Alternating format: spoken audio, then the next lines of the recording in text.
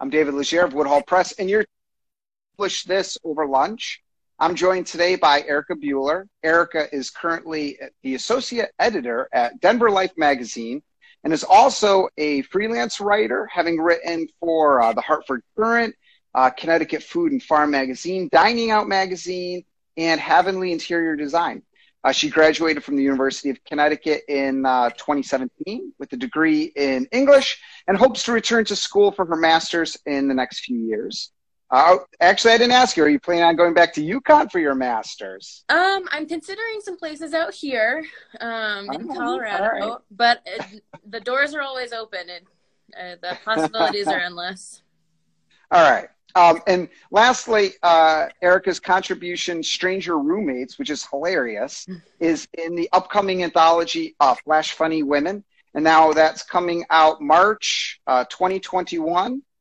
So please, and if you want to get an advanced reader copy, email me at david@woodhallpress.com. I'll get one to you. I have a sitting in my living room, and they are amazing. So I'm very excited. In fact, actually, Erica, you should be getting yours, I think, next week. Oh, great. I'm mailing a few out each day. It's like my goal is I keep mailing out some contribution copies. Great. Okay. So thank you for being here today. Would you tell us something you found incredibly inspiring in the literary world this year? It's kind of the big question I've been asking everyone so far this year. And the answers have been really interesting. Very different, too. And well, thank you for having me today. I appreciate it. So when I read this question, the first thing that came to mind was how many book clubs I've been seeing pop up. Yep. So books and reading as a pastime are clearly having like a resurgence, especially in this digital age. And the amount of people who want to start book clubs or who are looking for book clubs, people who are creating niche book clubs, like a sci-fi horror book club specifically. I mean, they are popping up everywhere. I'm seeing them all over Facebook and just all kinds of places. So that to me says that people are still interested in reading, which is great. They're interested in reading maybe suggestions from other people, getting into something that they're not normally in. So I think that's great, just to know that people are still reading. And just kind of supporting print books in general. I mean, I know people have ebooks, but book clubs to me is more about the physical book, reading it, and kind of having a discussion with other people, like-minded people. So I think that's really great. I've been seeing a lot of that this year. So that's definitely really inspiring. You said two things that struck out to me. Wow. Second is ebook, but the first is the statistic that people are reading. I actually read recently that 2019 had seen a huge growth in readership, the highest since 2010, and that the average reader purchased 12 books in 2019. I don't know what it's going to look like in 2020, but what you're seeing is a resurgence in people who are reading. Although what was fascinating was the statistic also showed that readership has changed slightly, and that more readers read for pleasure now than ever before. It used to be you'd read for the news, you'd read for other things. Mm-hmm. Now it was something crazy, like 98% of people who read strictly for pleasure, which I thought was fascinating. Yeah, for sure. I mean, I'm sure that with this pandemic, people are looking for more to do, more to read, which is a silver lining, I suppose, that comes out of it.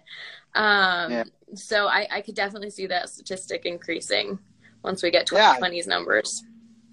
And what you said about ebook is interesting too, because it's only ever made about 25% of the market, right? Ebook never took off like it thought it would. Mm-hmm. Although I am experimenting with some ebooks actually this weekend out in the field, and I'm trying out ebook to see how can they be improved? Because ultimately, right, the future is going to be digital because there's only so many trees, right? So much paper we can use. So the future is digital, but how can we make the ease of access to get into ebooks? And, you know, more people than ever, that was another statistic I read, are reading entire books on their phones, which to me, I don't know about you, my phone's like, is it not the biggest? So when I'm reading on the phone, I find myself having to zoom in. Yes. So, but people are doing it. So, no, not judging. If anybody's reading books on the phone, I'm going to attempt it this weekend. I'm going to do a whole ebook study. But anyways, I'm curious about Stranger Roommates. That's really what I want to jump into. It's your first humor publication, capturing that colorful experience that everybody has, I think, at some point in their life of a bad roommate. Why did this subject resonate with you enough to write a piece for publication? And also a follow-up is, you plan on continuing to do humor writing. But first, why write this? So, and I was thinking about this too. So I feel like as writers, we are struck by whatever hits us emotionally the hardest. And that's where some of the greatest writers and the greatest publications come from, is when you're really happy or really in love or really upset. And being angry or frustrated is right up there, especially if you look at some of the great women writers of the time. They're mad about stuff and they want to get it out. And that's what resonates with people, because readers can say, oh, I totally relate to that. And so I was seeing a pattern, and I use this phrase for people who know me, friends and family, that I can be a magnet to certain bizarre people and scenarios. So roommate after roommate, I was kind of noticing this pattern, and I was like, you get so frustrated, and I found it kind of as a way to express that frustration, but in a way that people can laugh at and relate to, because like you said, I mean, everyone at some point in their life is going to deal with it, and better to do so in kind of a positive way. So I that was the first thing when I got kind of recruited to do this project that came to mind, and it was still pretty fresh. So I had some fresh memories right at the get-go to kind of jot down. And I thought it would be something people would enjoy as humor, and as something that they could relate to for sure. And what you said about writing, you felt it, right? Anger, and you write from these emotional points. And it's fascinating because when you look at it from a business standpoint, the high emotions tend to be the books that sell the best. So, for instance, a book on humor, scary books, right? Thrillers, like it's books that elicit some response. Because I was saying to my students the other day, did you ever go for a hike in the woods and it has no payoff? It's just 2 hours of you just walking around the woods, and you're like, yeah, this is fine, but at what point is payoff going to happen? And I feel like a lot of times we fall into those traps in literature as well, where we write these books that don't have the payoff, or the payoff is just so infinitesimal that it's just, what's the point? Like, because we only have so much time, right? So I love the fact that you captured an extreme emotion, and you did it in a way that made people laugh. And I think that's wonderful. You took a tense situation and you brought some hilarity to it. I did my very best. And actually, I'd be fascinated. Anybody's listening, at some point, if you want to share your bad roommate stories, we could even put them up on our website along with this story, and share additional bad roommate experiences, because I feel like there could be a whole book on just bad roommates. Oh, so many books. So many. Long. So do you plan on continuing humor? Like, is this something that you're into now? Like, are you going to follow this path? It's interesting because working with and studying under Gina Barreca and how close she is to humor writing, I always sort of felt like I was looking at it through like a window or some kind of glass plate, because I couldn't really connect to it as a writer myself, because I felt like I didn't have what it took to be funny in writing. And who knows, where that kind of came from. But when I was tasked with this, and it was something that I knew I had to do because I had committed to it, it seemed to just sort of come naturally. And I like to consider myself a funny person in real life, but I feel like translating that to writing is its own sort of challenge. But I definitely would like to explore it more. I think because I had such a positive experience with writing this story, and seeing that it could be something easy and enjoyable for me, that I would definitely give it another try.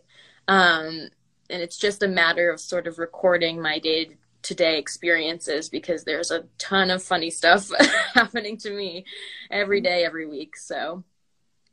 Well, that's exactly what Joan said a couple weeks ago when we had her on here. Was I asked, where do you get your humor from? Like, where do you find funny?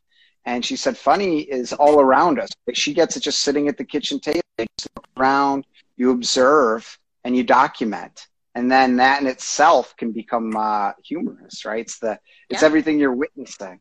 So, you mentioned Gina Barreca. You graduated, fairly recently in 2017. So you're early on the road as a writer, right? Yet you've accomplished a lot since you graduated.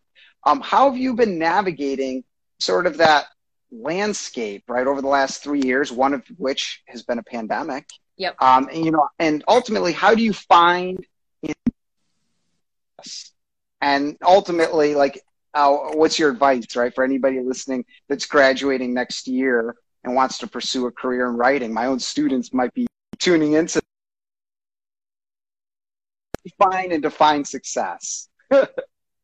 In terms of navigating, it was definitely a culture shock, or just a shock in general, moving from college life to post-grad life. And I had been working mostly through college. So in that way, I at least had kind of a toe in the water.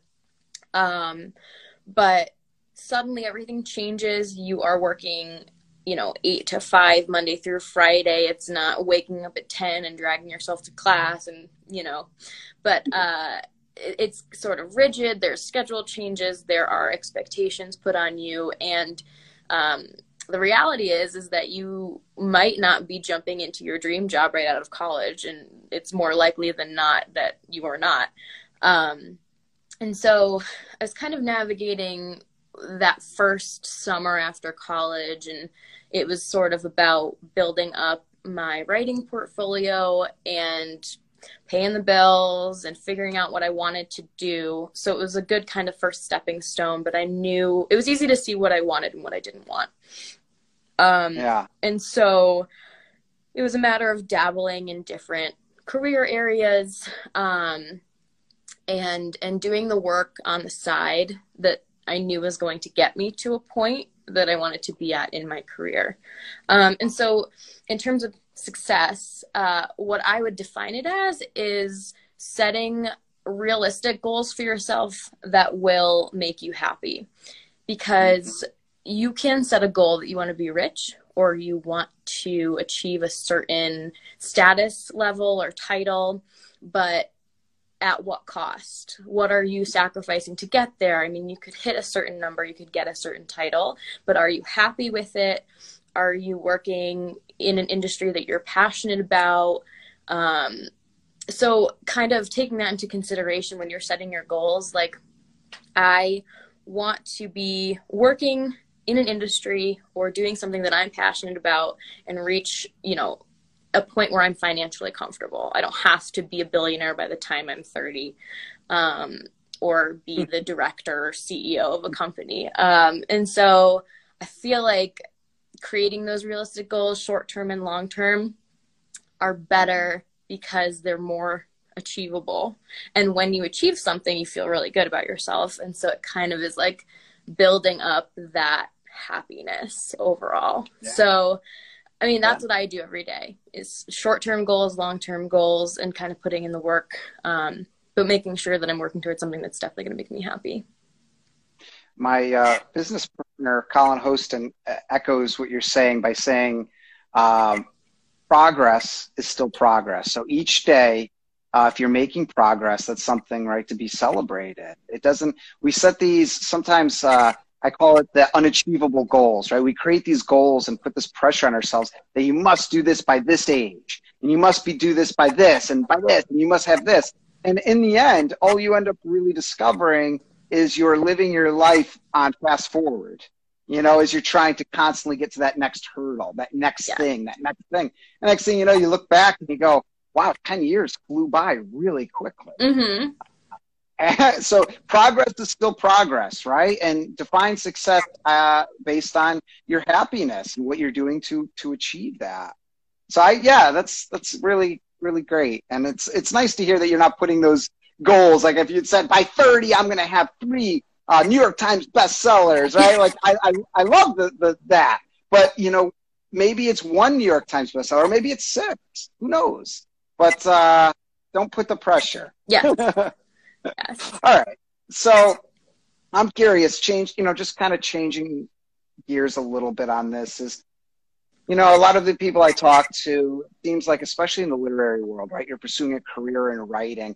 How do you feel about, it's kind of almost sometimes it's a dirty word nowadays, is networking. People, like I say networking to people, and their reaction to it is often very different. Some people view it very negatively because in some ways you say networking and it could seem disingenuous because it's, could be seen as using someone. Other people see networking actually as just increasing your friend base and just being more personable and, outgoing and putting yourself out there and saying yes to opportunities. But it's kind of that weird middle ground. It's like, is the glass half empty? Is it half full? How do I approach this? So what has been your experience with networking in this industry?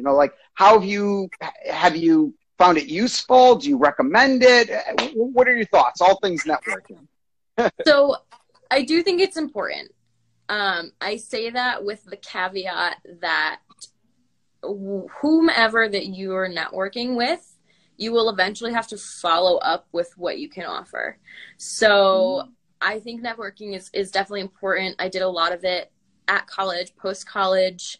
And a lot of people, I agree, seem to think that it's, or can be conditioned to think that it's all about who you know. And that's not necessarily the case, because I've had a surprising amount of luck with, cold pitching or cold emailing people because of how I strategize that. So, how I back it up if my resume is targeted, if I'm pitching specifically instead of just saying, oh, I'll write for you. And so I think it's important to network to build your own community and your professional community. And, whether I am looking for writers to help me, or if I'm looking for someone to edit, or if I'm looking for a publication to contribute to, I have those people in mind that I know. So in the future, something good could come out of that. But it all comes down to what you're going to offer and follow up with. And so if you don't have what it takes to back it up, then, you're kind of web, but what are you contributing that you're expecting to get from other people? It has to be kind of a reciprocal sort of thing. Yeah, I think you really hit it there with reciprocal, because, I was talking to a friend of mine, Jim Childs, who's the publisher for Time Inc. And he actually, I was talking to him about networking a while back, and he said something really fascinating, which is it goes both ways. It can't be a one-sided relationship. And it's one of those things, like, for instance, you probably get this all the time. I'll get the LinkedIn requests where somebody I don't know, I have no idea who you are. You just find me because you look up my title or something online, and then you shoot me this long, like 3-paragraph direct message on why I need to give you my time and energy. Yes. I don't know who you are. Nothing's coming out of this relationship whatsoever, other than the fact that a stranger just says to me, hey, next Wednesday, I want 2 hours of your time. I'm like, and these things happen like pretty regularly. And to me, it felt, at first I was flattered the first time I ever received somebody wants my time. Who would want my time? And then after the first couple, I was like, well, this just seems a little suspicious. And now I'm at the point now, I mean, a lot of times I don't even reply back. I just delete them because it has to go both ways, right? Right. You have to be, and it's funny because I hate that term networking. I actually just prefer friendship. So, way back before this term was used so broadly, networking, I would go somewhere, let's say a publishing conference, and I would just meet people, get a drink, Yep. laugh, have some fun, and, maybe you become social media friends, and that's it. And maybe 5 years later, you could think of that person and go, oh, you know what? I'm working on a children's book, and I remember they were into this kind of children's book. If they're interested. Mind you, this has been 5 years of liking each other's posts, Yep. Chatting about random things, you develop an actual friendship. And if something can come from that friendship, great. But I don't think that should be the goal, at least in my opinion, Right. why you network. Like, I think that's where the networking gets the dirty word, because it becomes, the dark side. I agree. I totally agree. And, it's hard for young people, especially recent grads too, because that's what they're being told they have to do. And as someone who's kind of already established and receiving sort of like intern applications or whatever, or pitches, it can get kind of overwhelming if you have 10 people emailing you saying, let me write for you. But the ones that stick out have that sort of personal element, like, I would love to help you, or, and somehow, I would help you, you would help me. Again, that whole reciprocal idea. And so it can be tough for young people for sure, because you're trying to navigate transitioning into like full on adulthood. I quote that because what is adulthood? And because you sort of go into this mindset that everything has to be super formal, and it doesn't necessarily have to be that way. Not that it should be informal, but you're talking to people and you're having conversations, and it goes a little bit more than just, this is my resume and this is what I want to do. Yeah. And I'm so happy you brought up, what does adulthood mean? A writing prompt recently, and I said to the class, hey, everyone, describe being an adult in one word. And almost every single person, they're a negative or at best neutral word to describe being an adult. And I said, okay, I wrote down all the words on the board, and I said, all right, now looking at this list, we're selling being an adult to a kid, would they want to buy this item?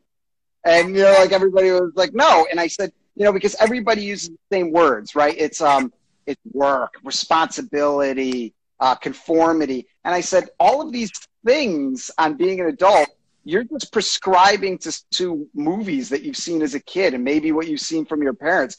Being an adult is what you actually make it. Yep. And I think that is what a lot of people, and I have to remind myself that regularly, because what does being an adult mean? That's a great topic. I feel like you could do a whole session just on being an adult. No, for sure. I probably couldn't be an expert on that show, but I could certainly provide some input. All right. So, I'm curious, you're coming from the younger writer's perspective. You've got kind of your thumb on the pulse in the community. Where do you see things shifting the most in the writing community? So, for one thing, having worked with, now that there are people I used to be kind of the kid of everything, and now that there are interns coming in who are younger than me, there are a lot of really good writers, really strong writers coming out of graduating, which I think is demonstrating the importance that quality writing is being taught and valued. I'm seeing, kind of going back to the whole resurgence of reading and kind of print, and seeing that people are still being curious about wanting to learn, and that people are valuing good, smart writing. People are valuing the sources of where they're getting their information, and that's super important today, especially because everything is at your fingertips. And it's showing me that especially more young people are valuing those kind of sort of traditional ideas about writing and what is good writing and what is smart writing, and how can you back it up with actual facts and information. And so I've been seeing a lot of that, even though, I work in a magazine industry, the publishing industry. So it's more about entertainment writing for me, but kind of as an observer, that's what I'm seeing. And it's nice that people are curious and still open to learning. And especially the younger generations coming in are more open-minded about changing their perspectives based on what they're reading, and if they read a conflicting idea, and how you can kind of synthesize those. Yeah. And, you know, it's funny you mentioned curiosity, because I think that's the basis with which, you know, we do everything, right? That sense of curiosity keeps us going. Although I did teach a class of criminal justice majors a number of years ago. And it was funny because the writing prompt was on curiosity, and every single one wrote some version of curiosity killed the cat, and curiosity is a gateway drug. Mm-hmm. And I thought, hey, I go, curiosity? And it was like, it is. It's fostering that curiosity, and don't be afraid to ask why, right? And why? Mm-hmm. All right. So, lastly, 3 things, right? Coffee or tea? What are you? Coffee, always. And you know, it's funny. Coffee. I have this, and it's funny because depending on who is seeing that tattoo, they'll say, "Oh, I love your coffee cup," or "I love your teacup," and I never correct them. Because to each their own. I'm not a tea drinker. I am pretty much 85% coffee at this point. Wow. How do you have your coffee? That's the next thing then. Black with a sweetener. Wow. All right. Coffee. Get that from my mom. And hello, Mom. I see you watching. Thank you for tuning in. All right. What gets you out of bed each morning, right? What's one quote, motto, song? What are you living your life to? What do you got? Well, I'll be honest. The coffee definitely ggets me out of bed in the morning. But I'm just really kind of inspired by the events that are happening right now to change the world for the better, and that always starts with you as an individual. And I've always wanted to be this version of myself that I can be proud of, that is that kind of version of success that I'm looking for. And every day I get the chance to be a better writer, be a better professional, be a better woman, and be a better human. And so taking that into consideration and saying, okay, this is a brand new day. I'm going to get my coffee in an hour or two. I'm going to work as hard as I can, do my best, try to put good energy into the world, try to make a difference, big or small. And I don't know. I mean, I'm sure there are a bunch of songs or poems that can speak to that. But, I mean, physically getting me up in the morning, it's the coffee. I like that. I'm drinking it right now. It's pretty much intravenous. I just do a caffeine drip all day. Yes. So lastly, a final piece of advice, a tip. You know, what do you want anybody listening right now to know? Well, it's funny because this is almost the most like simple, straightforward question. I had the most trouble with coming up with an answer for this because I wanted to say something sort of vaguely inspirational, like you have to work hard and put good energy into the world. But if I say that, it's, you know, for those who are in marginalized communities, I would expect nothing less than the biggest eye roll, because the systems that are currently in place are not designed for those people to succeed by just working hard and putting in good energy, because people are doing that. And so I would just say, be smart, keep being curious, keep learning, keep being loud about what's right, about human rights, about civil rights, and about changing the system for the better for everyone. And so that starts at the very bottom of making sure that you're reading, doing your homework, trying to get the best out of your education, trying to utilize all your resources, and being the best version of yourself to help the world be the best version of itself.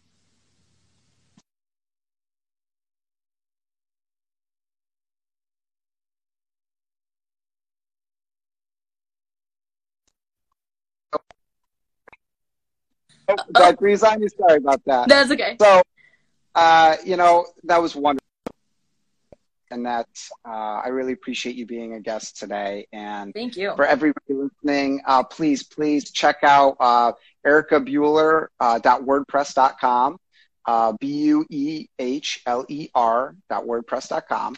And if you have any questions at all about this episode, anything we've said, please email me at david@woodhallpress.com. And if you'd like to be a guest on the show, if you're a writer, you're somebody in the industry, again, please email me, david@woodhallpress.com. Thank you all for being here.